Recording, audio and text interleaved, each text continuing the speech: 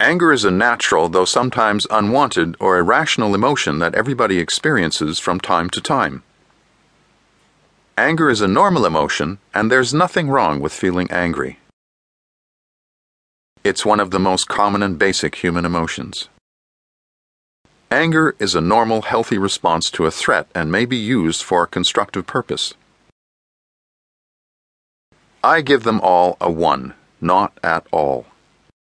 You will find articles and hear people say anger can be a constructive force in relationships, clearing the air, and that anger can lead to positive changes such as the civil rights movement of the 1960s, public demonstrations against invading foreign countries, and movements like Occupy Wall Street.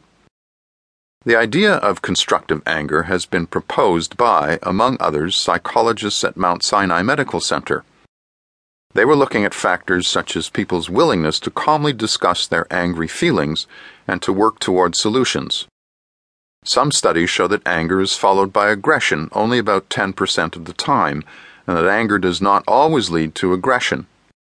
For example, law enforcement officers and combat soldiers can be aggressive and not angry. Professional boxers are aggressive, but that's not anger. In fact, in those situations, anger leads to mistakes with very serious consequences. Writer Tori DeAngelis makes a case for constructive anger in her article, When Anger's a Plus. I don't disagree entirely, but I do not think these authors are talking about the chronic anger of anger junkies.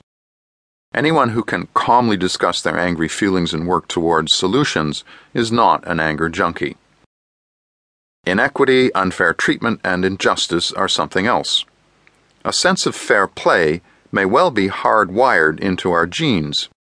One of the classic experiments in this area was done by Sarah Brosnan and Franz de Waal with Capuchin monkeys. 2 monkeys in cages side by side could exchange plastic tokens for food. One monkey could exchange a token for a piece of cucumber and the other for a grape. Capuchins love grapes, and cucumber not so much. The 2 monkeys can see each other, and they can see the dishes outside the cage containing cucumber and grapes.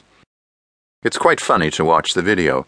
After just a couple of transactions, the monkey getting the cucumber flings the cucumber back at the lab assistant and refuses to hand over any more tokens.